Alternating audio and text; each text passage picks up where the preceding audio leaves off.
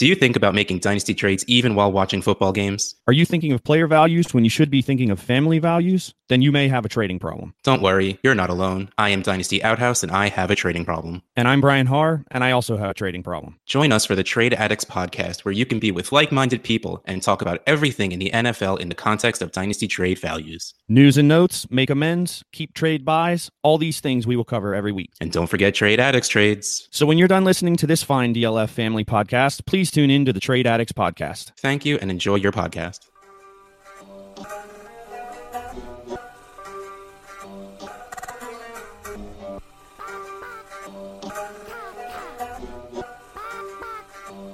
Yeah. Chicken or crow, crossing the road, go. Clicking a poll, Twitter is gold, player unfold, so. Jake on the table and Nate on the plays, though. Pete enumerates the plays, they're analytical. Picking my nose, don't really know if I like that. Picking their brains, got different lanes, but I like that. Picking these guys, all of these times, all of these nice stats. Picking apart, the film is an art, always a fight back and forth. There is no order, they disorder more and more because the players ain't no older. They some hoarders or some mortars, dropping bombs without no borders. You got that I like mortar, peak grinding numbers like molars. I don't know anymore, I am at a crossroads. Chicken or crow, crossing the road, go. Clicking a poll, Twitter is gold, player unfold, so. Jake on the table and Nate on the plays, though. Pete enumerates the plays, they're analytical. Chicken or crow, crossing the road, go. Clicking a poll, Twitter is gold, player unfold, so. Jake on the table and Nate on the plays, though. Pete enumerates the plays, they're analytical. Hello and welcome back to the Dynasty Crossroads. My name is Peter Howard at PA Howdy on Twitter. I'm usually joined by my co-host Jake Anderson at Jake Anderson FF on Twitter, but he is away at the moment dealing with some, real life stuff, so he's unable to make the podcast at the moment. We usually argue about one player at a time from both a film and a metrics point of view. In the off season, it's mostly me doing occasional solo shows like this one, or arguing with a friend who comes on and willingly tries to replace Jake, or in one instance someone who said they'd killed Jake, or as Bobby Koch on Twitter at Reek Fantasy recently pointed out, I've been lying the whole time and Jake's actually run away to join a jazz band to fulfill his lifelong dream of being a jazz musician. He's even bought a hat. So it's pretty serious stuff. So just as soon as he either makes it as a professional jazz musician or fails, I guess, he'll be back here on the podcast, hopefully in time for the fantasy season. We'll have to see how that goes. I mean, he bought a hat. It's a pretty serious commitment. So, without further ado, on to one more solo show. I asked on Twitter what I should talk about for this episode, and the answer came back with one voice and about 12 votes. I should talk about running backs I would reach for. So that's what we're going to do. And I'm going to try and name 3 names being drafted inside the top 24, but outside the top 12 that I will be willing to reach for if the players I liked above them were gone, but I needed or wanted to go running back in that particular round. First off, a rule I've been implementing over the last few seasons is to pay attention to rookies, especially where they're being drafted. We tend to be, especially over the last few years, really high on running backs in general, and we've been drafting them at a higher and higher average ADP. Both rookies and the top 12 running backs have increasingly increased where we're taking them in our drafts, especially over the last 2 years. It makes no sense to me that a lot of our top 3 rookies every year get drafted as running back 20 or so, when we know the highest upside for value or for worth in fantasy is getting a running back that hits. And since a running back can hit in Dynasty without even hitting the top 12, he just has to do something positive, like Nick Chubb last year, rising from an ADP of running back 21 to running back 8 this year. That seems to be a profitable area in Dynasty if you want to speculate or reach on a running back. Going for a running back that you think is good as being drafted outside the top 15 running backs as a rookie, there tends to be a high rate of return. And more running backs in the top 5 and the top 10 and the top 12 have actually increased in value. Now, quarterbacks and tight ends actually increase in value at a higher rate. More of them move up more than 20% in their positional ranking, but they have less value in general, and they tend to be drafted later, and so increasing in value is actually a little bit easier for them, and so running backs really become the key here. So one other thing I wanted to dig into a little bit before I start naming names, as it were, was where top 12 running backs come from. I mostly focus on Dynasty, but I do think in a more of a redraft context, even when playing Dynasty, but I use Dynasty League Football ADP, and so there is some bias bias in Dynasty League football. We overvalue youth, for example, and so that can influence it. But since I'm using consistent data from the same source, we can actually extract some interesting information about it. On average, 6 running backs drafted inside the top 12 won't finish inside the top 12. So about 50% of the players that actually finish in the top 12 year over year tend to be drafted outside of the top 12. Now that's interesting in and of itself. I mean, it bounces around a little from year to year, from 2013 to now, but it's actually remarkable how consistent our hit rates with DLF ADP are, in that the range is relatively small. It moves from around 5 to 7 players being drafted inside the top 12 at running back and wide receiver that don't actually finish in the top 12 come the end of the year. So we can pretty much assume that around 6 running backs aren't going to hit in the top 12, or at least between 5 and 6, even though we're drafting them there in the top 12 according to DLF ADP. Now, interestingly, in 2018, only 3 running backs drafted inside the top 12 didn't finish inside the top 12. That's a remarkably good hit rate based on this history going back to 2013. We should not expect to be that lucky this year in 2019.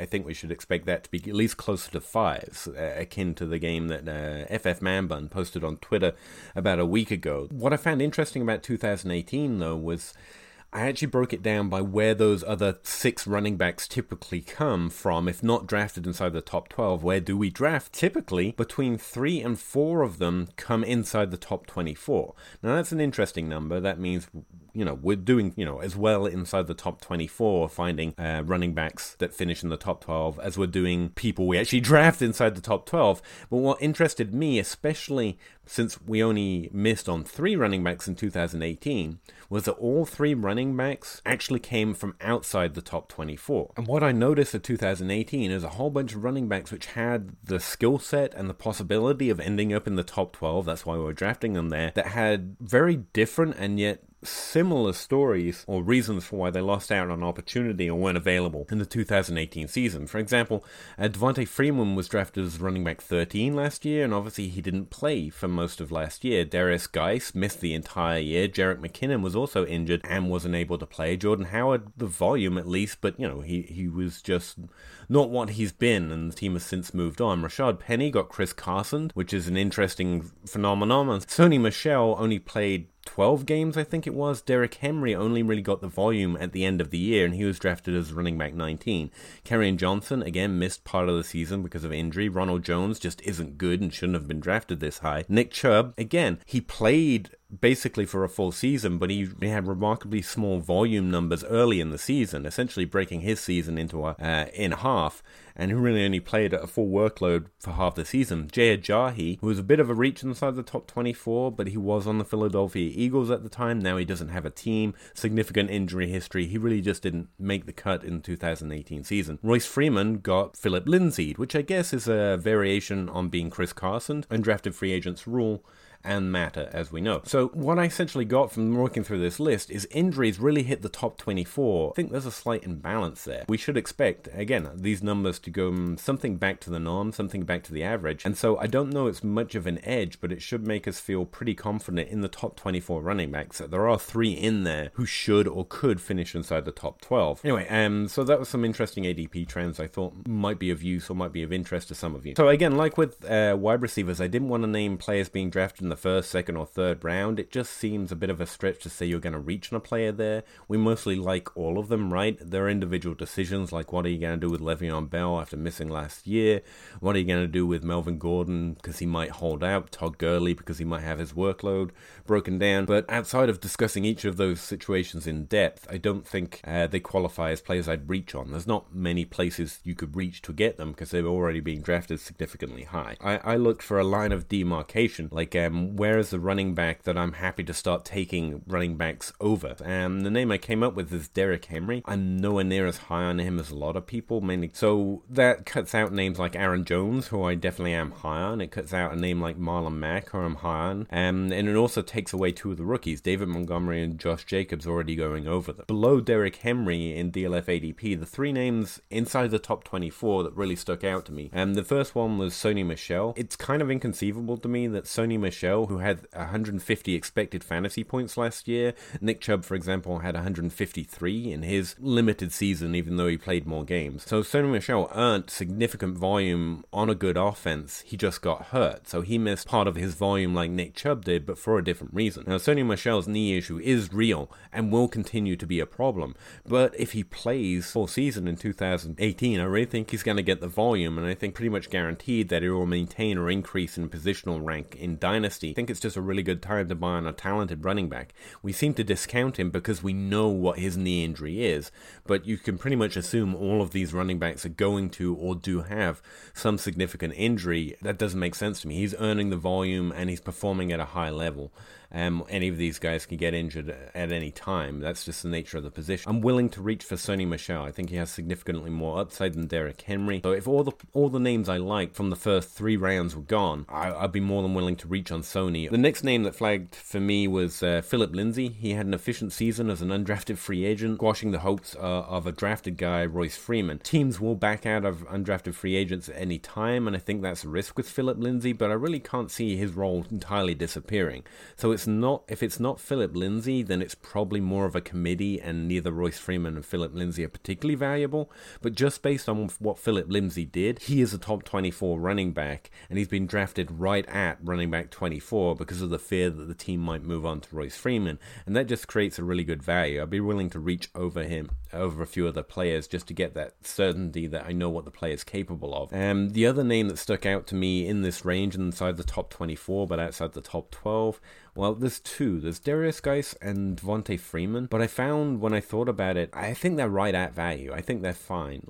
So I'm targeting them in Dynasty drafts, but all the other running backs are gone. I'm probably going wide receiver rather than running back, and then hoping to get a few later running backs instead. So really I have only 2 players that I'd reach for inside the top 24. Pushing outside the top 24, looking for those other 3 players that on average finish inside the top 12, but are drafted outside the top 24. The names that really spark for me, both Rashad Penny and Chris Carson. I like undrafted free agents. I'm a big fan of undrafted free agents, if that's not clear. So I actually do like Chris Carson. I think he's been doing well. But I also think Rashad Penny just continues to tick the box. And I know no one believes the Seahawks will, but I do think the Seahawks will eventually, sniff their own aura and decide that they know what they're doing and this is a better running back, and Chris Carson's been nicked up, and somewhere along the line Rashad Penny will get opportunity. On the field, Rashad Penny has continued to tick boxes. In college, he had a 3-down skill set. He produced at an above average rate, but he was then drafted in the first round, which is just another box ticked. And when we look at running backs that increase in opportunity going into the second season, one of the clearest indicators is players that actually earn over 50 expected fantasy points, and expected fantasy points is actually an opportunity metric, not an efficiency metric, though it might sound like one. And the efficiency metric that goes along with it is fantasy points over expected. So if you're expected to get 100 fantasy points based on where you're getting the ball and whether you're running and catching the ball, and you actually get 103, then you're 3 points over expected, right? So it's a fairly simple efficiency metric. Based on some articles I read on RotoViz, frankly, by Blair Williams, and also some testing I've done on RotoViz's model, I found that running backs who have a positive fantasy points over expected, there's only about 30% of them, so it's actually a small sample. It's not like most do it, and therefore that's where the noise is coming from, or that's where the signal's coming from. Players were over the number of fantasy points they were expected to based on where they were getting their opportunities, actually got more expected points the next year, were more efficient the next year, and had a much higher average of PPR points in their sophomore season. So running backs that had a negative fantasy points over expected actually produced on average 63 PPR points in year 2, whereas running backs who had a positive fantasy points over expected created 94.6 fantasy points in PPR scoring in their sophomore season. I'm boring you see, and this is why I normally don't try and talk actual stats when I'm doing the Dynasty Crossroads, because you can go cross-eyed hearing people read numbers to you. So listen to the story. If you're efficient in your rookie season, you're much more likely to get more opportunity and score more fantasy points in your sophomore season. And that's true no matter where you're drafted. Other names on this list outside the top 24, which really seem to be strong cases to finish inside the top 20 at least. Austin Eckler, maybe not, because he's due some regression in his receiving work, but I do really enjoy the player. He's another undrafted free agent, by the way.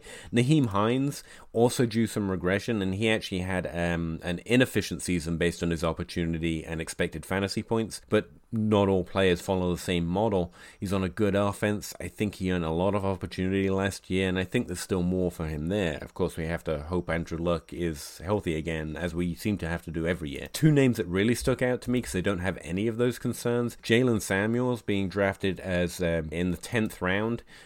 James Conner is obviously a really good running back and really talented, but Jalen Samuels proved himself to be that too. I think he definitely has a top 24 potential, and maybe even a little more than that. The other one is Justice Hill, drafted by Baltimore. Gus the Bus actually had an efficient season in his first year, which, like I mentioned, is a positive note for a running back, but he's purely a rushing running back and literally has almost nothing. No, he has nothing to do with the receiving game. And so I think Justice Hill is the one with the upside there. Coincidentally, to bring my rookie bet together with trying to find players outside the top 24, the name I want to mention outside the top 24 right now is Miles Sanders. Again, another player that continues to tick the boxes whenever he's being given the opportunity. In college, the 1 year Saquon Barkley wasn't there. He was a phenomenal 3-down running back. He was drafted significantly by a team that has a high expectation going into 2019. I really think Miles Sanders is one of those players drafted outside the top 24 who could finish inside the top 24 or the top 12. So again, those names outside the top 24 that I like are Rashad Penny, Miles Sanders, Jalen Samuels, Austin Eckler, and Naheem Hines. So I didn't choose just three. Frankly, I've got more than three. And frankly, I've got more than that. But those are the names that really stick out to me. All right, I think I about knocked it. I named players that I'd reach on and named players that I'd reach on two different levels. So I think this is a fairly efficient podcast. I don't know. Hopefully you found some value in it. If you're interested in my cheat sheet or any of the data I just talked about, I am constantly available on Twitter. Thanks again, and I will talk to you next time here at the Crossroads. You're at the Dynasty Crossroads that film and analytics create. The Dynasty Crossroads that film and analytics create. Peter crunches numbers and Jake just grinds that tape. It's the Dynasty Crossroads where film is everything. Dynasty Crossroad where numbers are the king. There may not be consensus, but we'll give you everything.